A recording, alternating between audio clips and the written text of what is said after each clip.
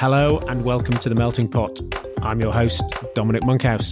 The Melting Pot is a result of my hunger for optimizing business performance.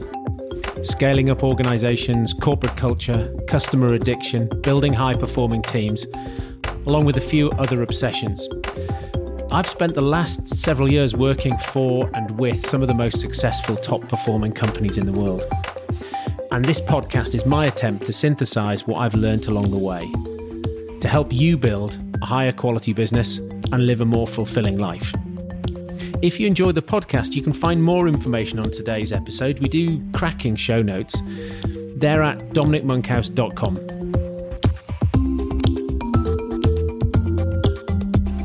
Hello and welcome to The Melting Pot. Today I'm talking to Mike Paton, or as everyone calls him, Paton. Paton is an EOS implementer. In fact, he is in charge globally of implementation of EOS. EOS is the Entrepreneurial Operating System, based on a book written by Gino Wickman called Traction, and then a follow-up book co-authored by Gino and Paton called Get a Grip, which is a leadership fable in the style of Patrick Lencioni.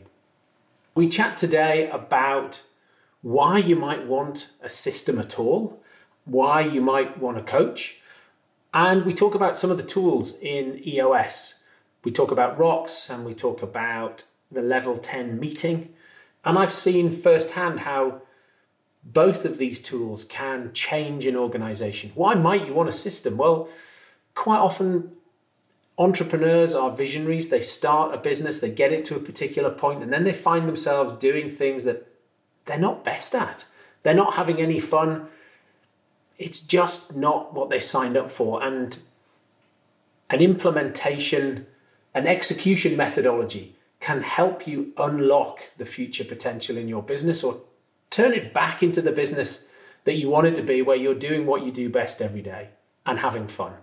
So a great conversation with Paton. I enjoyed it immensely. I'm sure you will too. I'm Mike Paton. I'm a certified EOS implementer, best-selling author, and the visionary for EOS Worldwide. And I'm super passionate about helping entrepreneurs get what they want for their businesses. And Paton, when you say visionary, that has meaning in the EOS world, doesn't it? What does that mean? Yeah, it's from a concept that the people who start entrepreneurial companies almost invariably, at some point in the genesis of those organizations, hit a ceiling where the demands of their time become less and less about building something new and more about keeping something running well. Keeping the trains running on time is a nice little word picture to describe that. And the vast majority of visionaries in the world aren't particularly good at that stuff, nor do they like it very much. And so when we're implementing EOS with a leadership team of an entrepreneurial company, it's a concept we share with the leadership team so they can determine whether or not the person who started their organization is a visionary or an integrator. And depending on what they discover, they make sure to fill out the leadership team with the appropriate complement to the skill sets in the room. And I find that a really interesting concept, because quite often people have got a business to a particular point and they feel that they're failing, or they're not enjoying themselves anymore, or the business no longer is any fun. Right.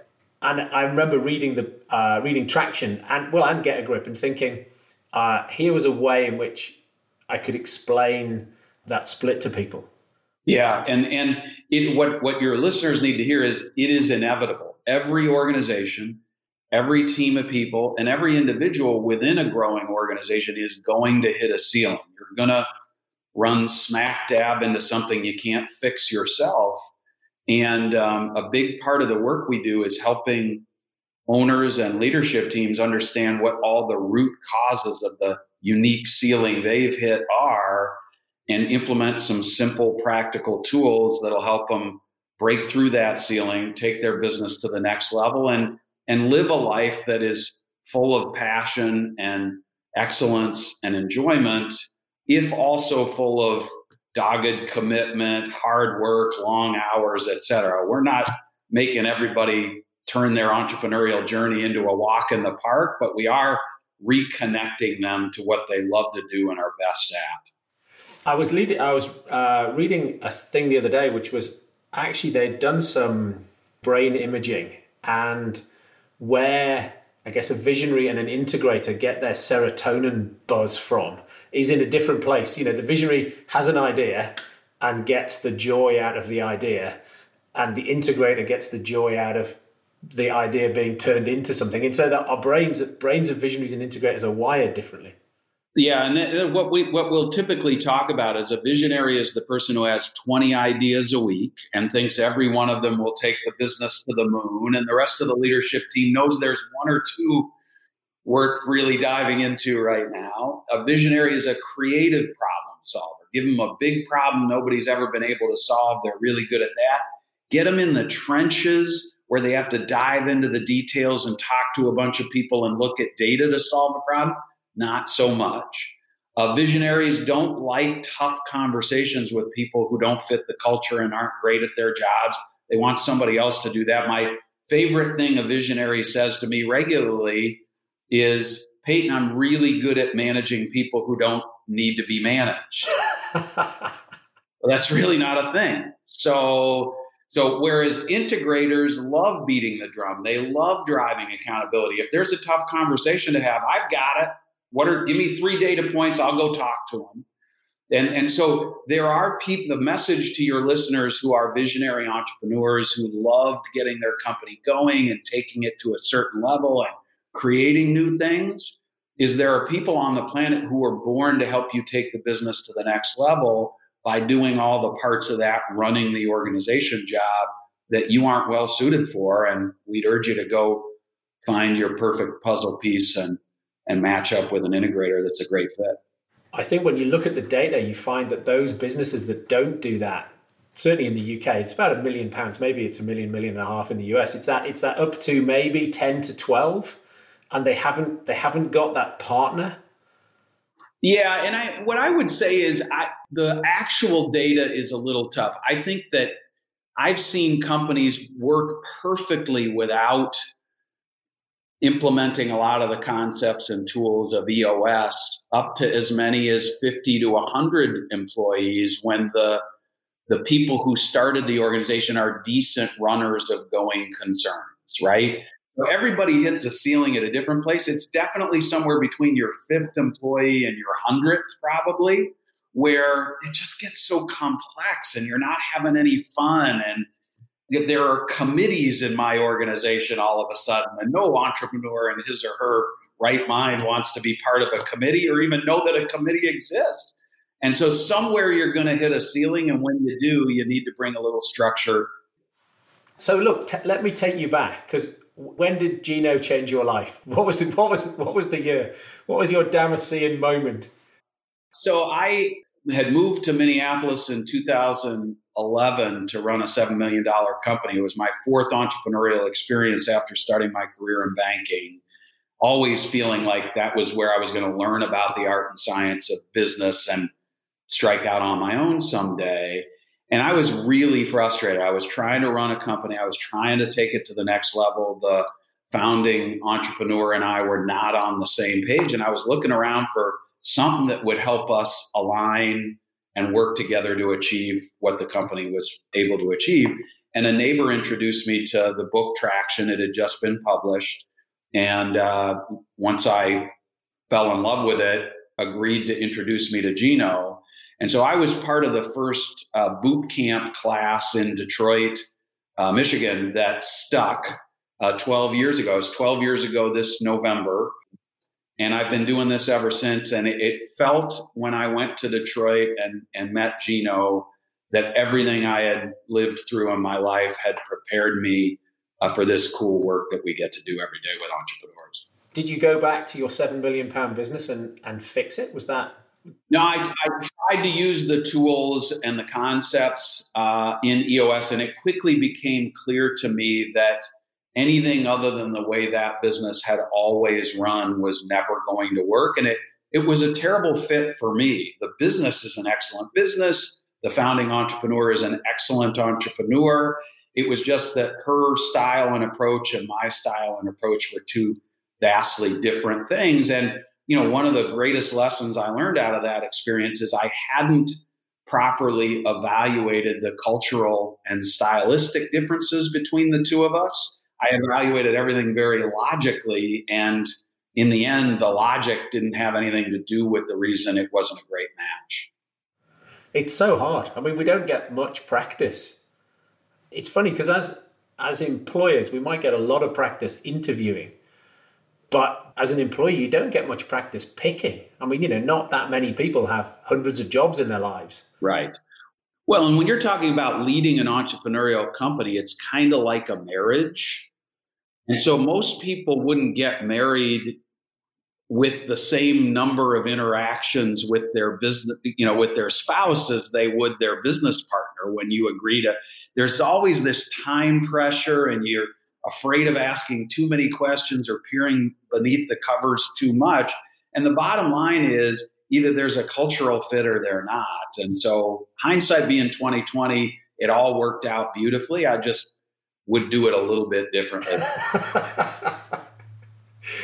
But look, it got you to be in a position where you were in a room with Gino.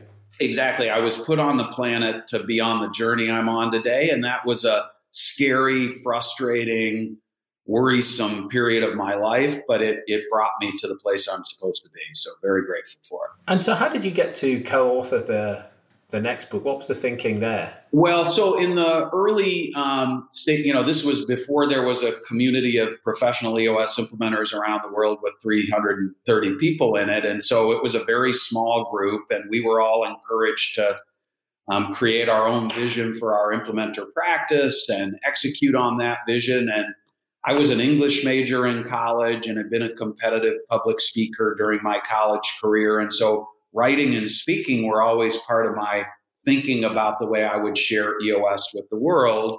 And so a couple years in, once my implementer practice had stabilized, I approached Gino and said, hey, I'd really like to write the next EOS book.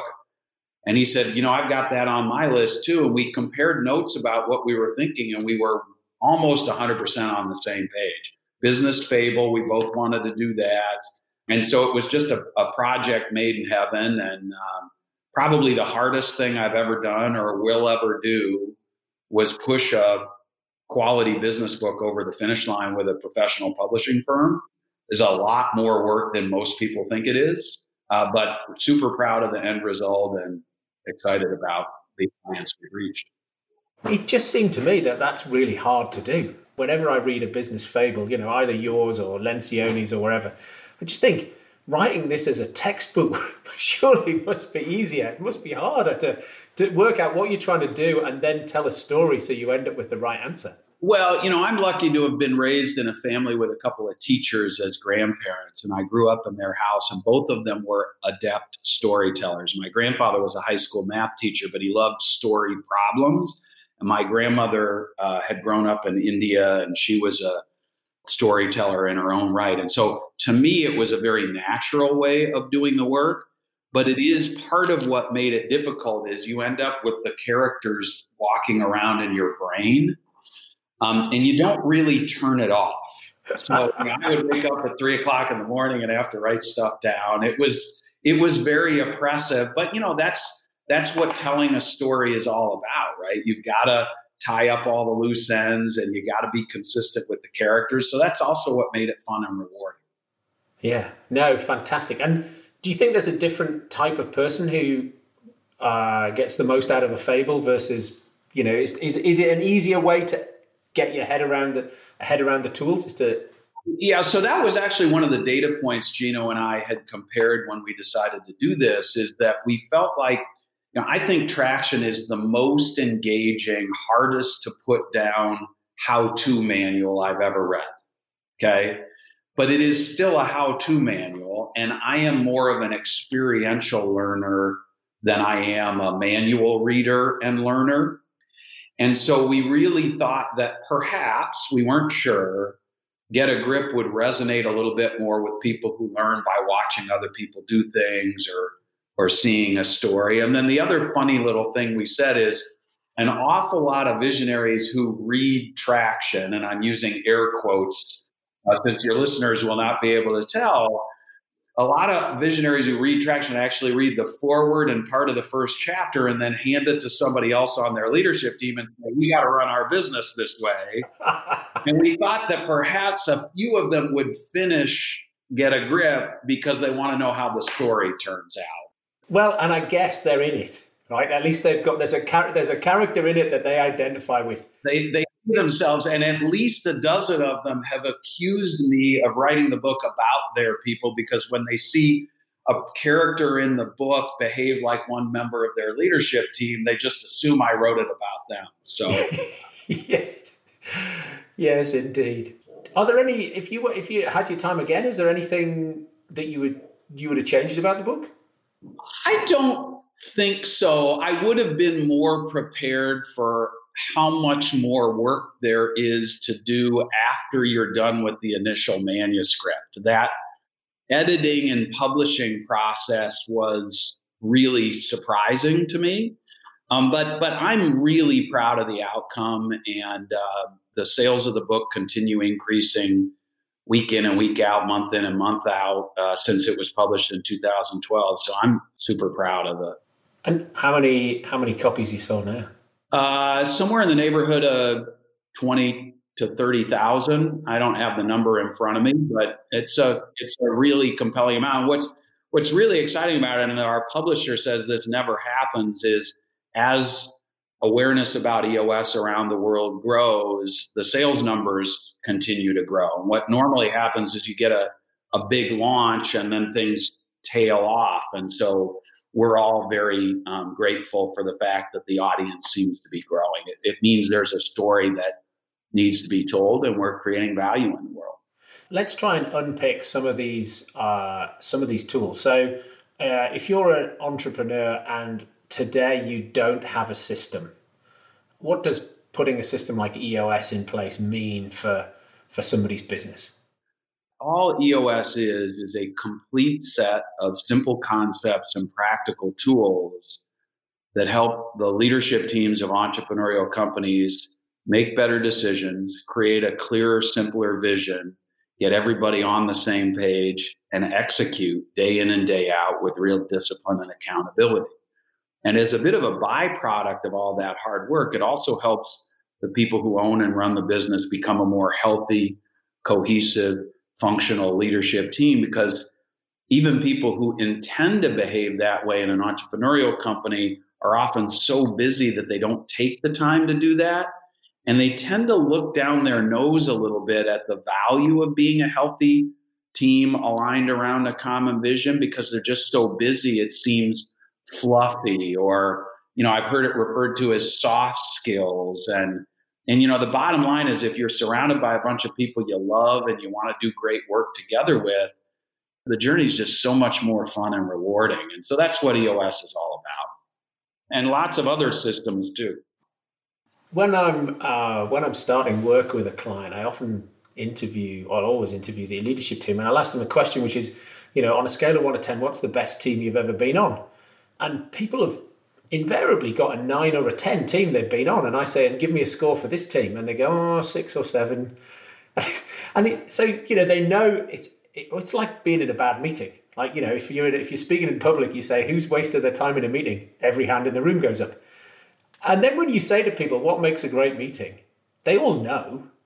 So there's something about being on a great team, or being somehow there's something that the collective wisdom of the group goes down when everybody gets in a room.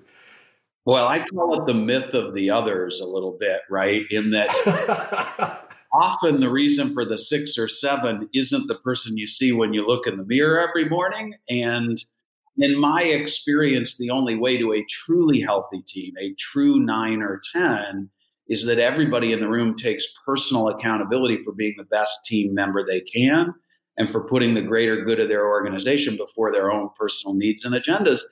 And I'm not minimizing the difficulty associated with that. It's really hard to do. Even business owners whose entire worth and self-image is tied into the value of their business sometimes are too selfish to subjugate their own needs to the needs of their business. But that's what it's all about. And it's a journey, Dom. You're never going to arrive there. It's a lifelong journey to be a healthy team and healthy team member. Oh, absolutely. If you think about people who don't succeed on this journey, because you've done, how many companies have you coached in EOS now? Yeah, so I personally have worked with 120 entrepreneurial leadership teams and done over 1,200 sessions over the last 12 years. And so, if anybody knows what it takes to succeed or fail, I guess it's you. Every once in a while, Gino and I still will call and leave long voicemail messages with one another after a session, and we always end with it. You really can't make this stuff up, because some amazing stuff. And I mean that in a good, bad, and ugly sense. I mean, I have seen some world-class, selfless, generous, helpful leadership moves that just blow me away and make me really emotional. And then I've seen some selfish, couldn't care how much damage I do. It's all over the board that you get to see but the people who don't succeed, there's probably a dozen items I could cite here, but I put at the top of my list the people who are more interested in being right than being effective. That is a deal killer when you're trying to build a healthy team. And, a team that walks into the room with their arms crossed, certain there's 6 to 8 people in there, and every one of them is already certain they know the right answer. And the minute the other 5 or 7 people on this team agree with me, we can move forward. But until they do, I'm standing my ground. That's the thing that you can't fix. You can't help people that don't want your help. It's like the people who buy a gym membership but never go, right? So in love with the idea of being fit, but not being prepared to actually sweat much. Yeah, they want the pill they can take that's going to melt the pounds away. And I'm still trying to come up with that formula. I know I'd be a wealthy... Look, I just want to pick up on, I'd love to talk about some of the tools. And so, some of the things that the level 10 meeting, for example, one of my clients uses EOS, and I've always been impressed with how that as a system can help people transform meetings which would be dysfunctional into something. Perhaps you could, if people haven't ever heard of a level 10 meeting, you could give people a sense of what some of that's about. Yeah, you bet. So the level 10 meeting is one of the tools we teach when we're helping a client strengthen their traction component, which is what brings the ability to focus on the right stuff and execute with discipline and accountability to the whole organization. And the level 10 meeting in particular was born out of Gino's observation and frustration that while getting a team aligned requires time and full engagement from every member of a leadership team, the quality of the time most leadership teams spend together is ranked as one of the lowest things they do. Most important, but lowest quality, right? And so what he did is he studied the meeting disciplines that were out there in the ether, and he came up with a great agenda that would ensure that a leadership team was connecting the circles of its individual members properly. And the two problems he was trying to solve is a team that never connects its circles never meets. Everybody's operating as a cowboy or cowgirl, an independent practitioner focusing on their own silos. And the only team that team ever comes together to make a collective decision is when something broke. And they refer to that as a post-mortem meeting, which literally means something just died, we'd better call a meeting and figure out what killed it, okay? And that's wasteful and inefficient. And then the other way of screwing things up in a fast-growing entrepreneurial company is a team that doesn't allow anybody to make any independent decisions. And so their circles overlap tightly and everything is collaborative and they're constantly meeting and they're never making any decisions and they're never moving forward. And so all we did with the level 10 meeting was put a meeting agenda together that assures that we spend the first 15 minutes checking in and getting clear on whether we're hitting our numbers, completing our priorities, and keeping our customers and employees happy. We check in on personal accountability real quickly by seeing how we did at completing our to-dos from the last week. And then we spend 60 minutes of a 90-minute weekly meeting prioritizing and resolving the most pressing issues facing our team, because that's why you meet. You shouldn't meet to share information. There's a million different ways to efficiently share information amongst a group of people. You should meet to prioritize and resolve your issues so decisions are made, actions are taken. We all walk out of the meeting week in and week out feeling like we're responding to the biggest issues our business is facing. We're keeping all the important stuff on track. We're keeping our customers and employees happy. And we go back into our business for another week and execute independently until we come back together the following week. That's the level 10 in a nutshell. And it's a beautiful little piece of work and a simple tool that makes a real difference. You're absolutely right. And I've seen it because it overcomes the most senior person in the room sets the agenda. The agenda doesn't change. People feel like they're not collaborating, or all of those things get fixed. Here's a little nugget that I love. The reason it's called a level 10 meeting is at the end of the meeting, we actually ask all the participants to say out loud how good they thought the meeting was, 1 to 10, with 10 being best. So that if today's meeting was lousy, I give today a 7. Dom, you took the floor and kept it for 20 minutes on a 2-minute issue. I mean, you're wasting everybody's time here. You got to be more efficient. And so instead of me complaining to my cohorts about you, I'm asked to provide you with open and honest feedback that'll make us better at meeting as a team. It's a revolutionary concept, but so simple and necessary, it really works. Well, it plays to the problem that you outlined earlier, which is that people are playing in their silos. The leader of sales thinks sales is his team, and the leader of finance thinks finance is their team or her team. And actually the leadership team is that has to be their number one team. Team one, as Patrick Lencioni refers to it. Yep, for sure. Couldn't agree more. And you can, certainly when I've been in sports teams, people on your team give you feedback on your performance. In a championship team, the other championship athletes are the people who put the most pressure on their teammates to perform at a consistently high level, so that the head coach or the general manager or whatever you call the person truly in charge of fielding the team doesn't have to do it every time. And that's the kind of accountability EOS and lots of other business systems are attempting to instill in the organizations that are running on those systems. When people have picked up and read the books and you end up working with them, is there something that they've thought? Is there sort of a number one mistake or a number one, or maybe it's not even number one, maybe there's a handful of things that people are expecting you to do that you don't do, or a misconception? One of the things we're always very clear to point out to a leadership team is a professional EOS implementer is not a consultant or a futurist or a strategic thinker for hire.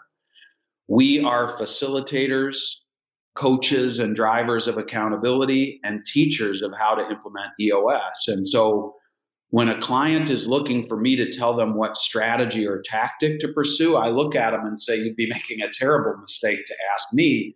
You need that expertise here on your leadership team. And if you don't have it, this is a people issue. We've got to go solve that. So that's a common one. And then the other common thing I think I see is I think people selectively forget that as an organization grows from 5 to 500 employees, that the level of maturity, experience, and savvy of its leadership team and mid-level managers needs to keep growing along with the complexity of the business. And so just because somebody's always been in charge of finance since you started the business 22 years ago, and they're loyal, doesn't mean they're meeting the current needs of the person you have in your leadership team seat around finance. And a lot of humans are just afraid, because of the strong bond they have with the humans around them, of having that tough conversation with the person on their team. And what I've observed more frequently than I can count on all my hands and toes is once the conversation happens, the poor person in charge of finance is so relieved oh my God, I've been wondering when you were going to figure this out for the last 10 years. I know I'm not any good at this job anymore. Thank God we're having this conversation. So, have the conversation with your people as the needs of your company change. Even your seat is at risk, whether you're great as the visionary leader of the company or the integrator of your company. Someday you're going to need to replace yourself. And so thinking about every seat that way is really a valuable asset. And most people really struggle with that because of, their good and loyal feeling about their people. Yeah. Look, I see that with, particularly as you mentioned it there, the CEO, at some point they had a functional skill. And often that sort of 15 million to 20 million bit, those that hang on to that and still think they can be the CEO and do that functional stuff, often they become the brake on their business because they don't want to give it up. I wish I remember who said this, but the quotation is the bottleneck is always at the top of the bottle. Yeah. I think it's Drucker. I could be wrong about that. But somehow I think they're hung up that they don't think running the company is a proper thing.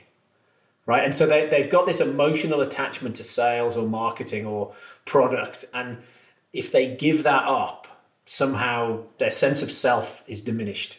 Yeah. And again, that's the approach we take when we're implementing EOS, Don, is that we ask the leadership team to behave for a while as though they're the board of directors and they don't have a role in the organization, and they're not going to have a role tomorrow, because that allows you to set aside history and ego and really focus on the needs of the business. And so we'll say, if you were running a professional world football club and you had a position called midfielder, what do you need your midfielder to do? And we have them list what a midfielder does. And then we look at them and say, would you rather have Lionel Messi or you in that role? And they say Lionel Messi every time.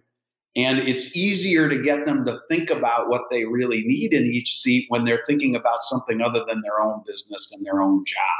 Yeah. And then get them to reflect. Look, you were able to make that decision when you're running a football team. Now you've got to make those decisions running your business. That's exactly right. When it wasn't your ego affected by the obvious skill difference between you and Messi. Yeah. What do you say to organizations that when they haven't got rocks, and do they think that, and you're trying to get them to get this whole concept of prioritizing the right things and getting meeting rhythm? What? This is another root cause of hitting the ceiling, right? When there's three people and we're all working in a small space, and when I'm not sure what my priority is, I just yell to the founder of the company, hey, what do you want me to work on today? And he says, I want you to work on that spreadsheet I just sent you. That's easy, right? When you have 40 people, it's bedlam, right? And so when we set rocks with a leadership team, very often, the first time we do it, the people on the way out after the first full day we spend together say to me, Paton, this is the first time this team of 5 people has been on the same page with our 3 to 7 priorities for the company for any stretch of time. Thank you. Right? All rock setting is, as you know, is getting agreement about our handful of priorities. Knowing that when we're done with these priorities, the other 87 other things we'd love to prioritize will still be on a list somewhere. But when everything is important, nothing's important. And so all we're doing is teaching the team slowly. It takes some time to build that muscle of prioritization. So when they have to make a choice between this important thing getting done and this essential life or death priority getting done, they get really good at choosing this and following through until it's complete. Well, and I also, there's 2 things I say about when I speak to employees in businesses I go and visit.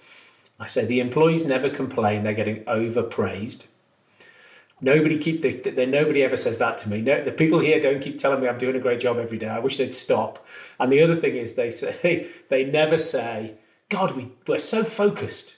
What they say all the time is they say there aren't enough priorities.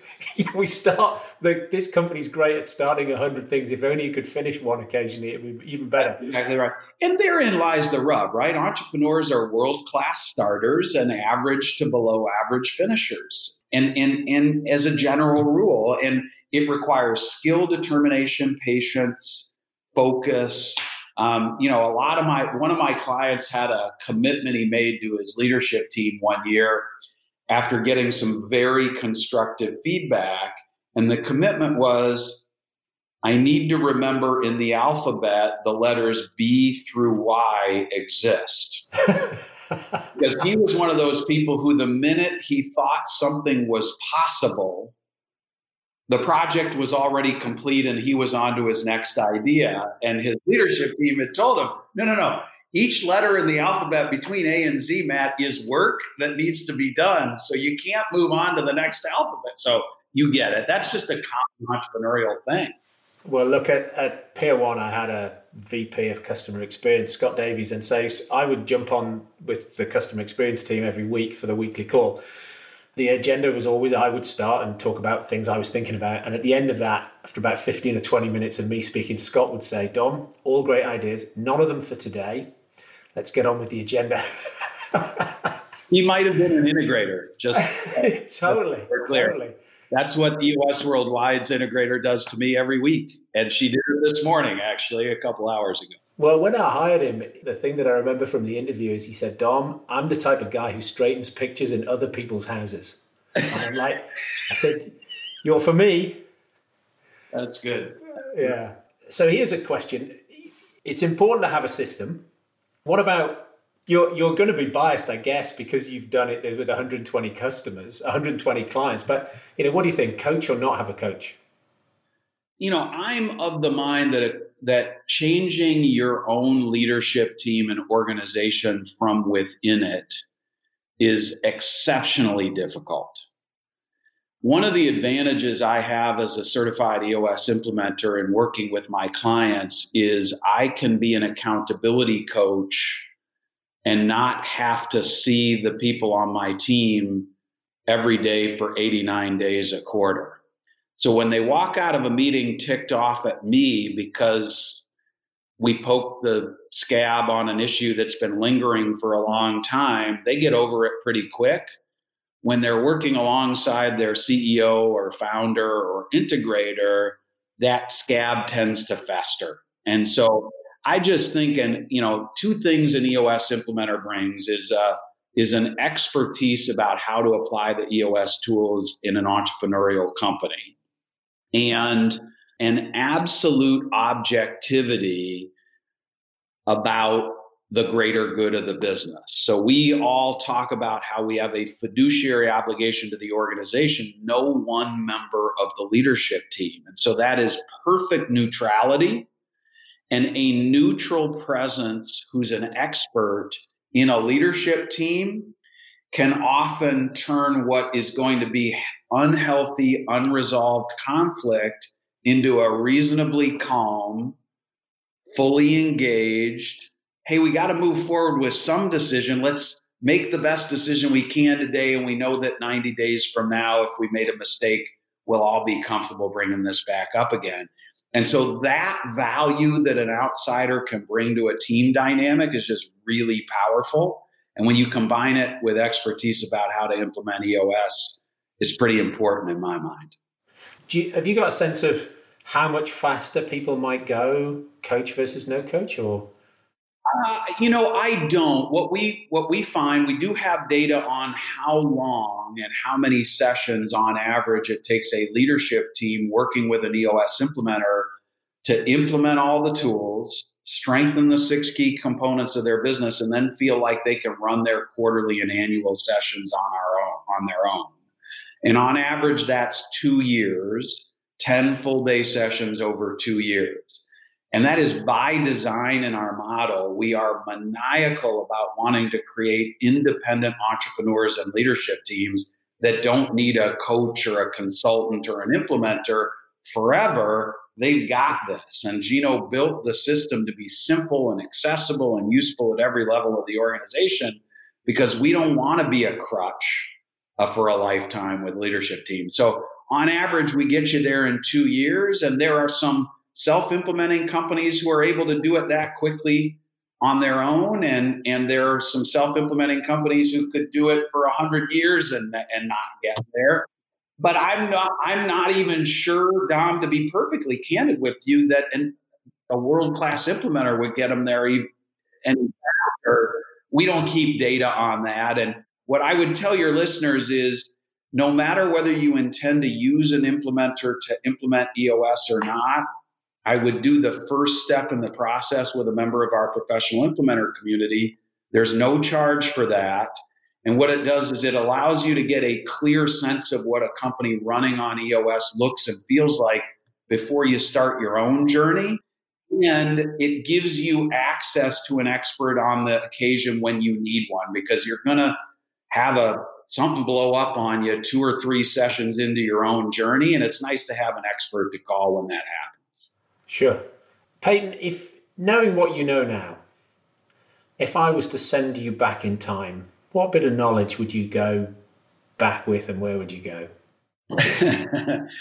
Well, that thing I said earlier about why EOS doesn't work is true of me as a young man. And then I'm one of those people who, as a young man, felt it was more important to be right than be effective.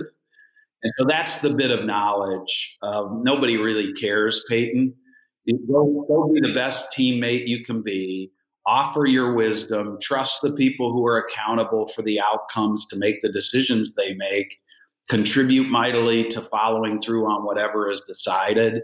And people will recognize what you have to offer, and good things are going to happen. And, for the early part of my adulthood, I was terrible at that. And it's a big regret. And I'm glad I'm cured, but I rubbed a lot of people the wrong way for most of my career. Brilliant. And what about some book recommendations? Well, obviously, I'm going to recommend the 5 books in the Traction library, starting with Traction. I'm a huge Patrick Lencioni fan. I can't imagine any of your listeners haven't heard that before, but anything Lencioni's ever written is brilliant.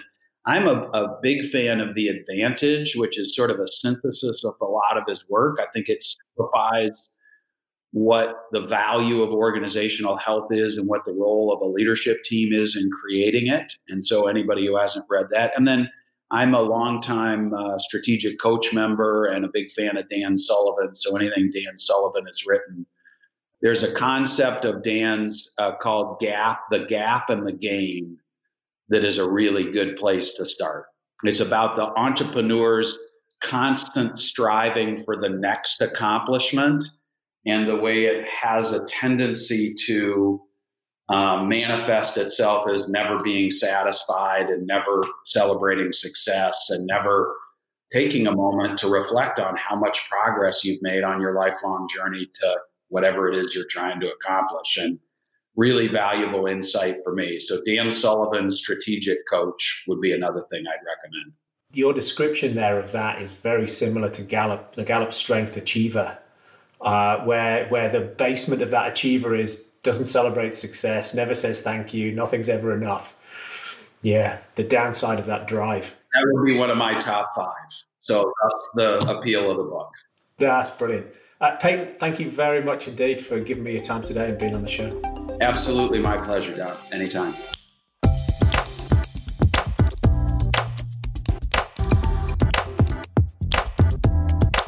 Thank you for listening. I hope you enjoyed that as much as I did. As a token of your appreciation, it would be fantastic if you could go wherever you're listening and leave me a review. Those reviews really help other people find this podcast. For all information relating to this episode, you can go to dominicmonkhouse.com/podcast, and there you'll find some fantastic show notes, additional reading and links relating to this episode. You can also find my blog and the past editions of my subjectively not crap newsletter. The simplest thing to do on the website is to sign up, and I'll update you each week on the most interesting articles that I've read on all things relating to scaling up high-performing teams, net promoter score, company culture, etc. For social, you can find me on Twitter at Dom Monkhouse and LinkedIn at Dominic Monkhouse, although LinkedIn is probably the best way to reach me. Share your questions and comments, and perhaps even recommend a guest for a future edition of the Melting Pot podcast. Thanks for listening.